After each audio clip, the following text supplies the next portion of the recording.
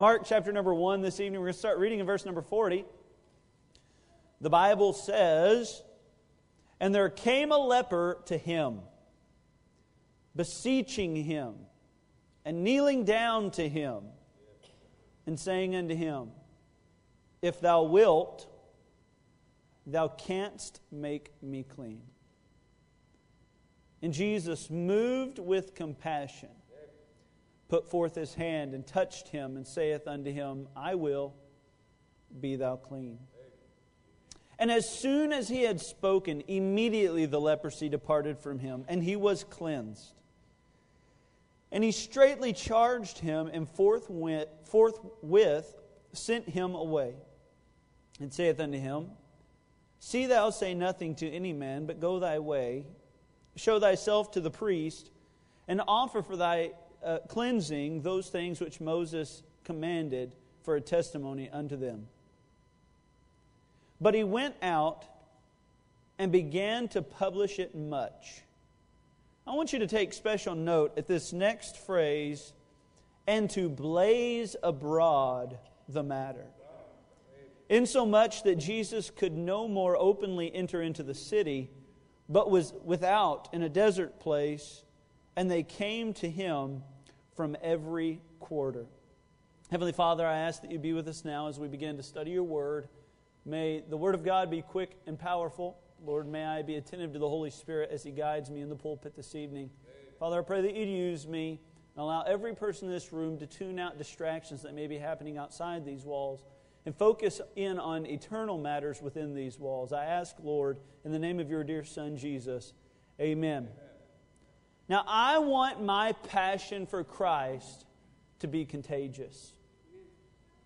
I want it to be so evident that others are drawn to me, and not only drawn to me, but encouraged by me. Now, I don't have to be a Jesus freak for that to happen, I don't believe. I don't think you have to be overly pseudo-spiritual, if you will. I think you can be a passionate lover of Jesus Christ, and people will obviously take note of that. This man was, and that was his case. In fact, the Bible essentially says that his passion and zeal for Jesus Christ spread like wildfire. Now, when I went to college, where I went to college is a desert place, and I remember specifically one year I went back to college, and the skies, if you will, were ablaze. As I went down into the valley where my school is, there was ash falling from the sky in every direction. It looked like snow. And I frankly didn't even know what it was, to be honest with you. And it just looked like a very overcast day until it got nighttime. And when it got nighttime, not only was the ash continually falling, what took place was on the skyline, the sky would glow orange and red. And what was happening is wildfires are known throughout that section of California. And many times this would occur as I was out there. There would be some sort of wildfire take off, and thousands of acres would be consumed. And you know what almost every single story started like? Well, there was this person. Or, well, there was this thing that happened involving some human interference. In fact, I wanted to maybe kind of improve that point to you a little bit. So I got on National Geographic. That's probably the first time my computer's ever visited that website. Cabela's and Bass Pro often, but not National Geographic so much. But National Geographic actually published an article about wildfires in this region of California. And I'll just read you just some of the more important parts. Investigators around San Diego continue searching for the causes of 10 fires that burned thousands of acres of land in the area this week. After determining that one of the blazes was set by sparks from construction equipment. Whether the other blazes were set intentionally or by accident, experts say it is highly likely that humans are to blame. Unlike remote parts of the world where natural events like lightning strikes are primary sources of wildfires, in Southern California, such fires, now notice this, are almost always started by people. 95% have a human cause, according to CAL FIRE, the state's firefighting agency. Now, I believe that God does all things well. I don't believe that there is any imperfections with God. The Bible tells us He is perfect in every way. Every conceivable plan, every conceivable action of God is perfect. And I believe that God's plans are perfect. But did you know that there is a flaw in at least one of God's plans? And the flaw is this: that His goal or His strategy to reach our fellow man does not depend upon His power alone. It does not depend upon His ability to move men. You know what it depends upon, at least in some small part? You and me. And the only flaw in any of God's plan has always been man. Just looking back at the formation of the world, God's plan was perfect. Who screwed that up? Man.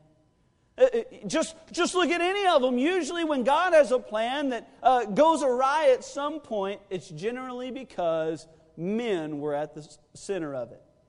And I believe, as far as this passion for God and trying to reach our fellow brother with this passion for God and with the gospel, I believe that if we're not very aware of us and who we are, it may fail all because of us. So tonight I want to study this man's life and his passion for God. I want to study how he prayed to get Christ's attention. I want to understand how Christ then reacted, and I want to look at even how it impacted this man's life moving forward. So if you will, I want to show you in verse number 40, point number 1, this man had a resolute belief. A resolute belief. Verse number 40, the Bible says this in chapter number 1 of the book of Mark. And there came a leper to him, beseeching him and kneeling down to him and saying unto him, If thou wilt, thou canst make me clean. I love the certainty in his voice. I love the fact that there was no qualms about it. He just said, Lord, I know that you can do it. You see, there's a universal truth in this passage that he shares, and it is this: there is nothing out of my God's hands. Amen. You see, you look throughout the Bible, and there's very stressful situations, and situations that oftentimes seem insurmountable, but God always comes through. I'm reminded of the story of when Abraham and Sarah had been promised a child from God. And yet Abraham and Sarah, I guess, just had assumed that God was not going to answer that prayer. Until one day, 3 men showed up at Abraham's tent. He looked up and he recognized that these were not normal men. Now, don't ask me how he knew that there was something special about them. But regardless, Abraham went and approached them and brought them into his home. And these 3 men, and they were angels, we know now, began to share with Abraham the plan that God has laid out for him. And so they get into the story and they tell Abraham, they said, Abraham, God's going to deliver on His promise of giving you a son, even in your old age. And back behind a curtain in the back of the tent, maybe old Sarah was back there washing some dishes from what she had served these men. I don't know what she was doing. But somehow she overhears the conversation. And there she is, and she cannot contain it. She giggles. She laughs. And I don't know why she laughed, but it would seem as if she laughed at the fact that she did not believe that this could happen. She laughed at the fact that these men were suggesting that she's thinking, shall I have a son in my old age? I mean, I'm no spring chicken, but Abraham's even older than me. And she laughs. Even when others may laugh at your situation, there is still nothing too hard for God. Amen. And in Sarah's case, she laughs and these men understand and they recognize that she's laughing. And they look at Abraham and they say, why is your wife laughing, Abraham? And they say these words, is there anything too hard for the Lord? See, this man, this leper here, came to Jesus, and I love his faith.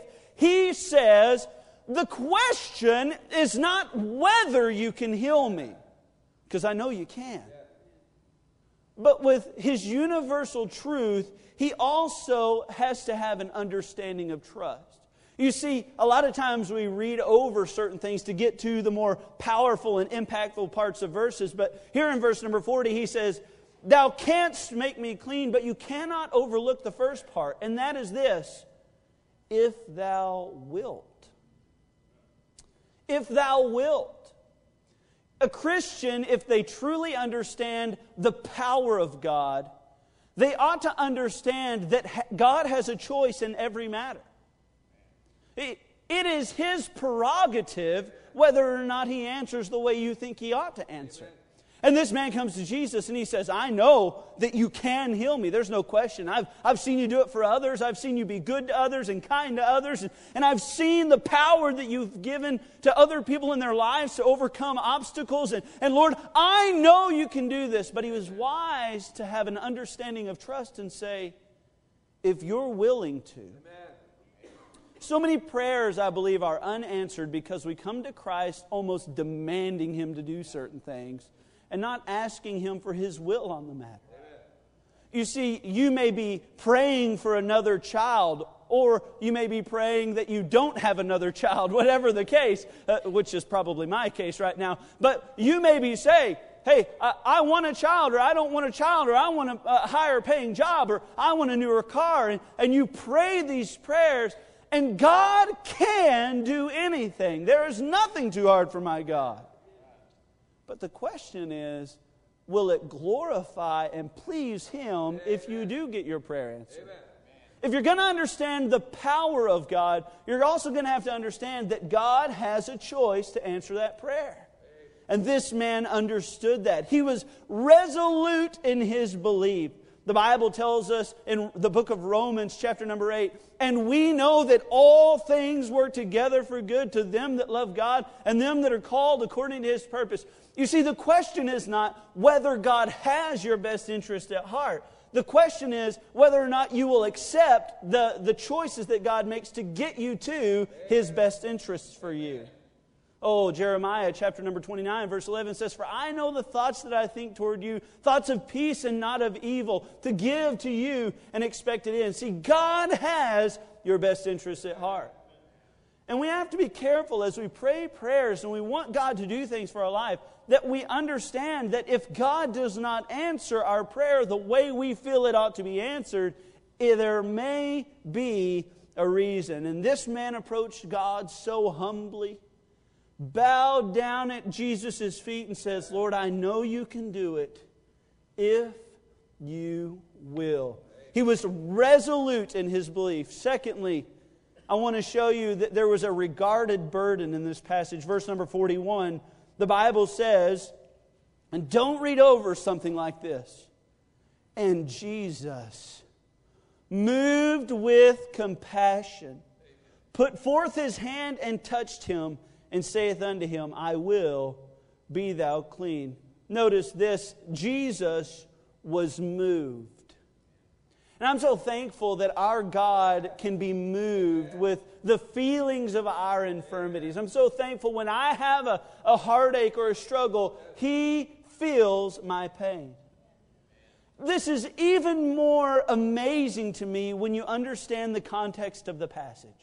Look in verse number 32 of chapter number 1. The Bible says this, And at even, when the sun did set, listen, they brought unto him all that were diseased, and them that were possessed with devils.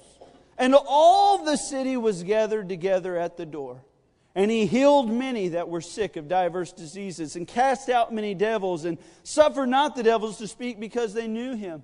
You see, Jesus has already had a long day of healing and helping other people. And yet this man doesn't make that appointment. And I've noticed that when you oftentimes get familiar with something, it becomes less special. I remember when my dad was in the hospital not long ago with pancreatitis. One of the things that frustrated me the most was that nurses would come in and doctors would come into his room, and it felt to me, and this may not have at all been the case, but it felt like to me they were treating my dad like another patient, a number, just another sick person in a bed. And you know what my prayer was? Lord, help these people to understand this man is special to me. May they not treat him as a patient, but may they have some passion and some compassion as they come into this room. You ever been there where you walk in, or no, this would be a better analogy. You call AT&T. You feel special when you make that phone call? First of all, just getting through the automated machine is the most difficult thing in the world. It takes 7 nuclear launch codes just to get to somebody who actually speaks not speaks our language, but speaks a form of our language.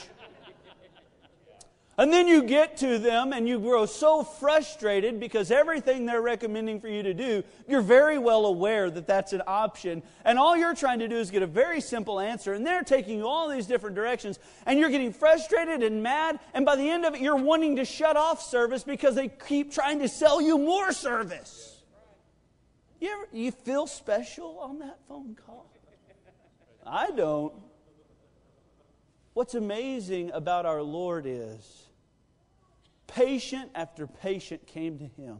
Leper after leper, lame man after lame man, blind man after blind man, deaf man after deaf man. All these people with all these infirmities. And it would seem so easy for Jesus to stop being moved, for Jesus just to, okay, this is just another patient. But the Bible says this man approached Jesus after a long day of healing others. And the Bible says Jesus was moved with compassion toward him.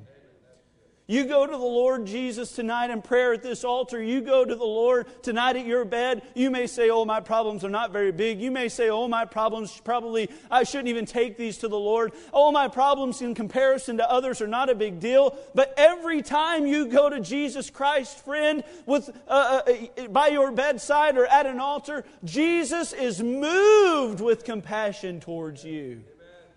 Oh, He was moved. But not only was He moved, I want you to see this. He was measured in His actions. Look, verse number 41 tells us the exact way that Jesus went to administer this healing. And maybe I'm weird, but this is special to me. Jesus was moved with compassion, put forth His hand, and touched him. Now, tonight, class, let me ask you, what disease or what infirmity does this man have? Leprosy. Now, I've done a little research on leprosy, and leprosy, especially in the Bible, was a terrible disease. But there's really 2 ways for leprosy to be transmitted, if you will. The first way is through nasal fluids. So your saliva or your mucus, if somehow that got on another person, and I don't know how it would, but if it did, that would be one way that leprosy could be passed from one person to another. The other way, and this was by far the most common way, was through touch. Skin-to-skin contact. And we know from studying the Bible and other passages that Jesus' word had authority. You understand, if Brother John and I had leprosy and I had the power of Jesus, I wouldn't have to touch Brother John. All I'd have to say is, John, be healed. He did it when the lame man was on the bed. He said, rise up and walk. He didn't necessarily need to do all these elaborate things. There was no hocus pocus or voodoo. Jesus had power in the word that He spoke to heal this man. So why was Jesus so measured in His actions that He touched this man? Well, I think it was so that this man could feel the touch of God on his life. You see, leprosy did many things to a person, but leprosy led a person to shame. Now, leprosy was something that would disfigure a person. In other words, people's noses would eventually begin to concave into their face as the leprosy took its actions. Leprosy is not a skin disease per se. It is actually a disease of the nervous system. But it is revealed, if you will, or one of the side effects is sores, open sores on the outside of your skin. And so your hands begin to claw over, if you will. They crumple up and almost as if they're drying out. In fact, the man with the withered hand, many believe he had leprosy because his hand was beginning to show signs of leprosy taking its course on this man. And it doesn't matter if you were the most attractive man or woman before leprosy, as soon as you began to get leprosy and it began to show the effects on your life, you were no longer appealing to anyone. It shows itself through skin sores, if you will, and bumps, large, almost cancerous-looking growths on the outside of the skin. And it brought extreme shame to its victims. Leprosy is, without a doubt, as far as disease in the Bible goes, the best picture of sin in a sinner's life. Because what sin does is it disfigures. Sin makes you ugly. Sin makes you shameful. Sin takes somebody who may be created in the very image of God, beautiful and altogether lovely, and that was God's original design. But what happened in the Garden of Eden is sin marred God's beautiful creation. God looked at it and said, "This is very good. This is perfect," God was saying. And yet sin marred God's creation. And it's marred every sinner throughout eternity. Sin brought shame. Sin brought suffering. You see, what happens as leprosy took its course, as it was a disease of the nervous system, what would happen is the disease would eat away at the nerve endings. And I don't want to get too vulgar with this, but people lost entire sensations of feeling. And so things could be taking place on people's outer members, if you will, their extremities, and they have no idea. In other words, a candle could be burning on someone's hand, and they would not know. It was even more sad, though, because eventually leprosy did not kill the patient. Leprosy in and of itself did not bring death. Most of the time when someone died, it was as a direct result of infection from the outside getting into the sores that leprosy caused. You see, in a sinner's life, sin promises death later on. You see, the Bible says there's a way that seems right unto man, but the end thereof is death. What death does is it slowly eats away and slowly causes pain and slowly causes suffering and slowly but eventually leads to death. And eventually separation. You see, not only did leprosy lead to shame and lead to shunning, but it led to not only suffering, but it led to shunning.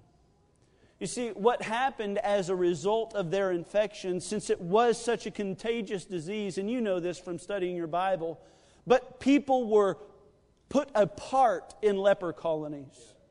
They were isolated away from everyone else, separated to their shame so that it would not spread to everyone else.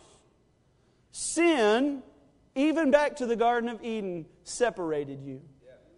Separated you from your God. It separated you from understanding what spiritual things were. It separated you from fellowshipping with your Creator. Sin brought shame. Sin brought shunning. And sin brought suffering. And this man had felt all of these pains and all of these problems. You ask me why it was so important that Jesus reached down and touched him? Because I have no doubt in my mind this is the first person that has touched this man. This is the first person that has cared for this man and taken the time out of his busy schedule to reach down and pay him any attention, as if he was not just another sick man, but as if he was a son. As Jesus reaches down and touches this man, the man feels the power of God in his life and in his body.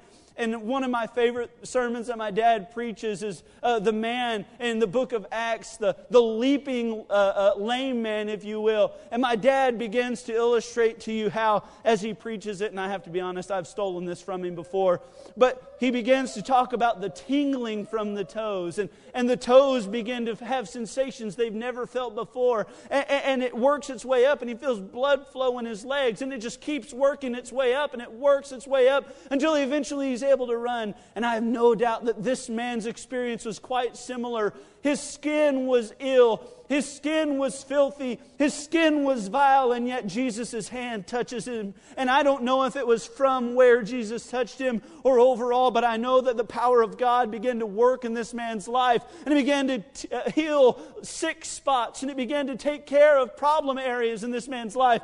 And the effects that sin and leprosy had had on this man were moving away as the power of God worked through his life. This man's testimony would have sounded something like this. Shackled by a heavy burden, 'neath the load of guilt and shame, then the hand of Jesus touched me, and now I am no longer the same. He touched me.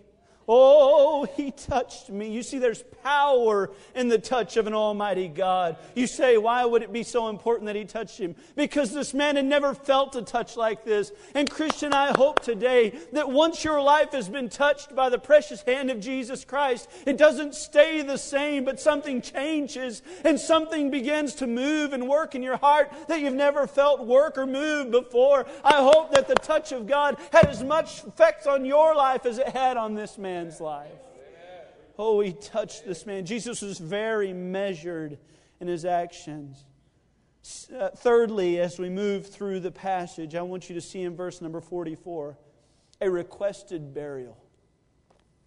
Now, in verse number 44, something takes place that I think I understand from a biblical perspective, but it almost seems counterproductive. Verse number 44 tells us that Jesus says to this man, "See thou say nothing to any man, but go thy way, show thyself to the priest, and offer for thy cleansing those things which Moses commanded for a testimony unto them." Now, in this passage, there is a request for silence. And we understand that Jesus has asked us to reach a lost and dying world with the message of the gospel. We cannot, there is no argument to be had. If you want to argue with me about that, I'm sorry, you're wrong, and I don't have time to answer a fool according to his folly. Christ has given to you and to me the responsibility for reaching a lost and dying world with the gospel. But in this man's case, Jesus does not say, "Go tell everyone." He says, "Don't tell anyone." And I believe, now you can believe what you want, but I believe the reason that Jesus did that is because there was a very time-sensitive issue, if you will, in the way that Christ had to work His ministry. In other words, Christ had to die at an exact point in time. And this was all planned out. And as Jesus asked this man to not speak about this marvelous miracle in his life, I believe one of the reasons was that Christ needed for the publicity, if you will, to be handled down at this moment in time. But you and I can agree that Christ's will for you and me is not that we silence the message of the gospel in our life. So I want to share with you something very unique in this passage that I believe we can learn. If we were to ask an almighty, all-knowing, powerful God, "Lord, what is the one way to most effectively snuff out the gospel message in a Christian's life and in a Christian's witness?" If, Lord, you were trying to silence the church, what way would you choose? I believe Jesus points to it right here in this passage. Look in verse 44. There's a recommendation of selfishness. Not only does Jesus say, don't say anything, but he gives him a reason to not say anything. Go thy way. Show thyself to the priest, and offer thy cleansing those things which Moses commanded for a testimony. 3 different times in that passage he says, think about you. Go thy way. Offer for thy cleansing. Show thyself to a priest.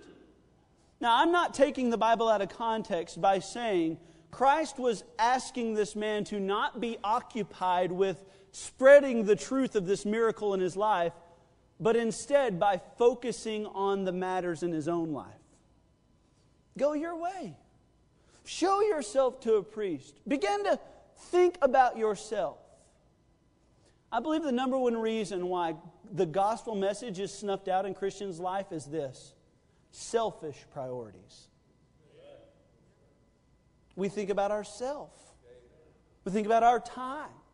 We think about our problems going on. We say, Brother Andrew, I've got more problems than the people that I'd be knocking on their door. Well, great. Let's come talk about them as we go tell people about the gospel. And I can't tell you how many times I've heard something like this. Oh, Brother Andrew, Saturday's my only day off. That's my family time. You know, some of the best family time I've ever had is with my daughter sleeping in the back seat, me and my wife driving to a house to knock on the door to tell somebody about Jesus or to ask them if they're coming to church tomorrow.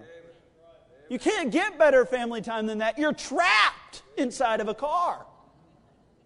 And your family time probably consists of you sitting on the love seat, your wife in the kitchen, your daughter in her room, and the other daughter, who knows where, probably playing with a light socket. Look, I'm afraid, and I'm not taking the Bible out of context by saying, one of the main reasons people choose to disobey the Great Commission in their life is they focus on the things that they've got going on. God's will and priority for them is that they be a witness. And they say, well, you know, I got baseball, or, you know, I got to go do this. I got to mow the yard today. Selfish priorities. So I don't want you to think too much about that, but I do believe that is the truth, that people become selfish and they do not follow God's plan for reaching the world. And then finally, I want to share with you really the whole point of the sermon, and this is a rolling blaze, if you will, a study of the passion of this man and how it spilled over to others. Verse number 45, the Bible says this: but he went out, and as I can tell, this man never ceremonially or publicly or certifiably registered himself as a clean citizen. Jesus says, go show yourself to the priest, but the Bible actually says that he went out and started telling others about Christ immediately. It was a sinner, if you will. It was a sinner that had just gotten saved, had not even had the time to get baptized, and they're already telling others about Jesus. Yeah.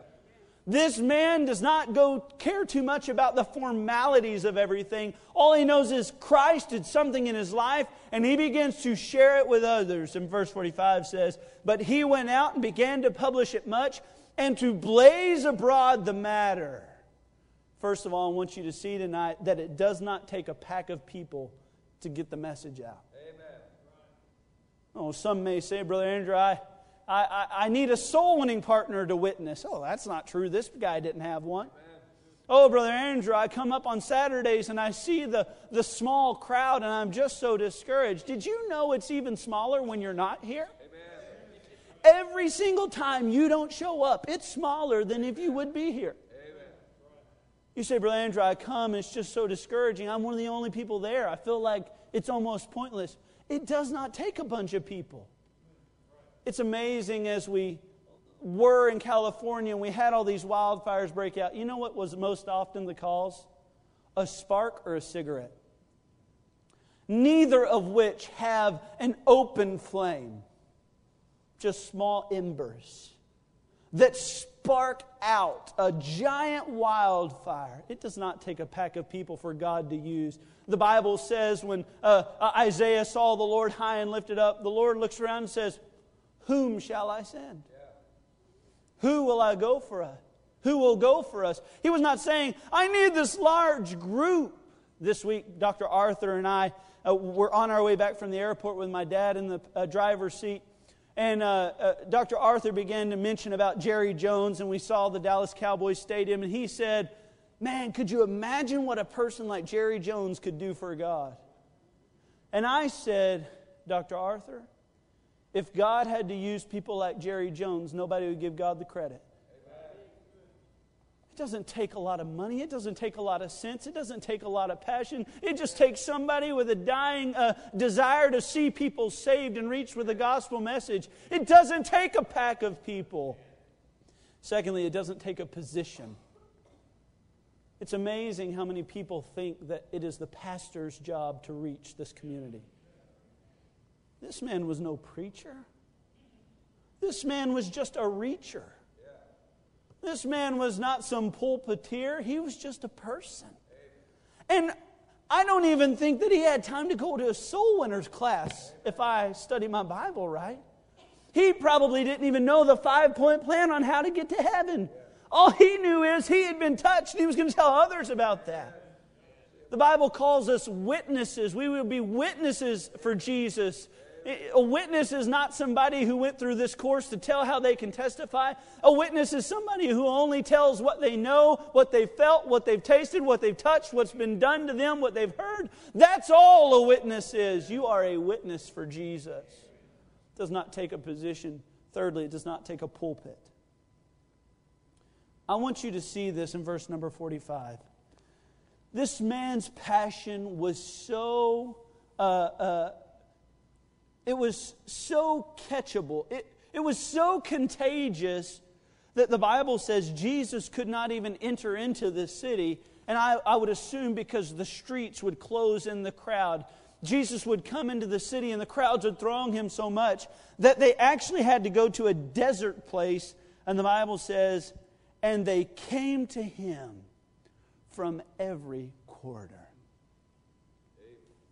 My passion for Johnson County is that every house, every home would have the opportunity to not only say, no, I don't want to come to church, but to have to either accept the gospel or reject the gospel. And that is their prerogative. But right now I'm afraid there's too many quarters that have not heard about Jesus. At least not the Jesus that I know. They've probably got a perception of Jesus. They've probably seen him in some type of Catholic painting somewhere, or they've seen him maybe in the Passion of the Christ, neither of which depict him as powerful and as loving and as merciful as this book does. And my passion for this world and for this community specifically is that every man would have his choice, whether to choose to accept Jesus Christ or reject Christ. But we cannot do that from behind this pulpit. In fact, if I were to take a poll tonight, you have heard time and time again the old story. In fact, it's resounding in your ears. You've heard it time and time again to the point where it no longer affects you like it once did. There will be people that will never step inside this building. So what do?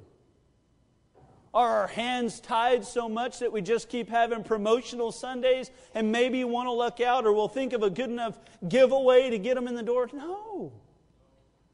My daddy taught me, if you can't catch fish where you're at, go find them. If there's no deer where you're hunting, go to a different patch of woods. Friend, if there's nobody who will enter this building, you know what we have to do? We got to go out. Go into the highways and the hedges, the master of the feast said. Don't stay here and just don't stagnate here. I don't want this church to ever get the idea that we're just going to see tons of sinners walk the aisle, because that day and age, I believe, is long gone, if you will. But I believe that there is still a chance that if we will confront people with the fact that they're a sinner and with the fact that they need Jesus, there will still be some men that will accept Him. This man left. He went to every quarter, I believe, and now the Bible says his passion was so contagious that it affected every person in every home. It does not take a pack of people. It does not take a position. It does not take a pulpit, but it does take this, a passion for God. A passion for Jesus. This man was a leper. He was ostracized. He was put away with. People had given up on him. I would even say to you that he had not had some type of setting with his family in a long time. People had just given up on him, but Jesus didn't give up on him. And now he can recall the all-powerful touch of that hand as Jesus knelt down and touched him there, and his life radically changed. Oh, he had things to do. He could have gone and gotten ceremoniously declared clean, and according to the law of Moses, he could have entered back into the community and become a normal citizen. But after his touch with Jesus, he could not be a normal citizen. He was a child of God. His passion was contagious. Friend, you won't always have to lay down the Romans road for somebody to ask questions about your God. You start living for God, questions will be asked. You don't have to thump them in the head with the New Testament. You start looking and living like Jesus. You stop saying the cuss words. You stop saying the dirty jokes. People will look at you and say, well, what happened to old Leroy? You say, hey, I got touched the other day. It's all that happened in this man's life. Fire is a very unique thing. Fire will overwhelm an area if allowed to do so. But the same fire that burns thousands of acres, if put into a small container, can be snuffed out if it's not given food or if it's not given fuel. How many of you have ever seen a candle that's been put out by just a little glass being closed on it? The oxygen burns away and now there's no more fire. Oh. You see, that fire had potential to spread. But it was snuffed out because it was contained. You want to know why so many Christians' fires have burned out? Why their passion and zeal for God left them long ago? Because it stayed contained. Water stagnates if it does not spill over. Water stagnates if it does not flow. Fire fails if it is contained. Christian, is your passion for God spilling out onto those around you? Are you known at work as the person who loves God with all their heart? Are you the person they come to in their time of need and their dilemma, if you will? Are you the one they come to and say, you know what? My life has been really hard lately. What do you do to cope when your wife calls you such and such? You say, my wife's too kind and generous to call me such and such. She submits to me. Where's your fire? The Bible says that this man's passion blazed abroad. Christian, if we get a real zeal and passion for God, this building couldn't contain it. This area couldn't contain it. God will move in our hearts and God will move in the lives of those around us, and our passion for God will blaze abroad in our area. I believe that's a biblical pattern for ministry. Whether you're a preacher, whether you're a leper. Well, just have passion and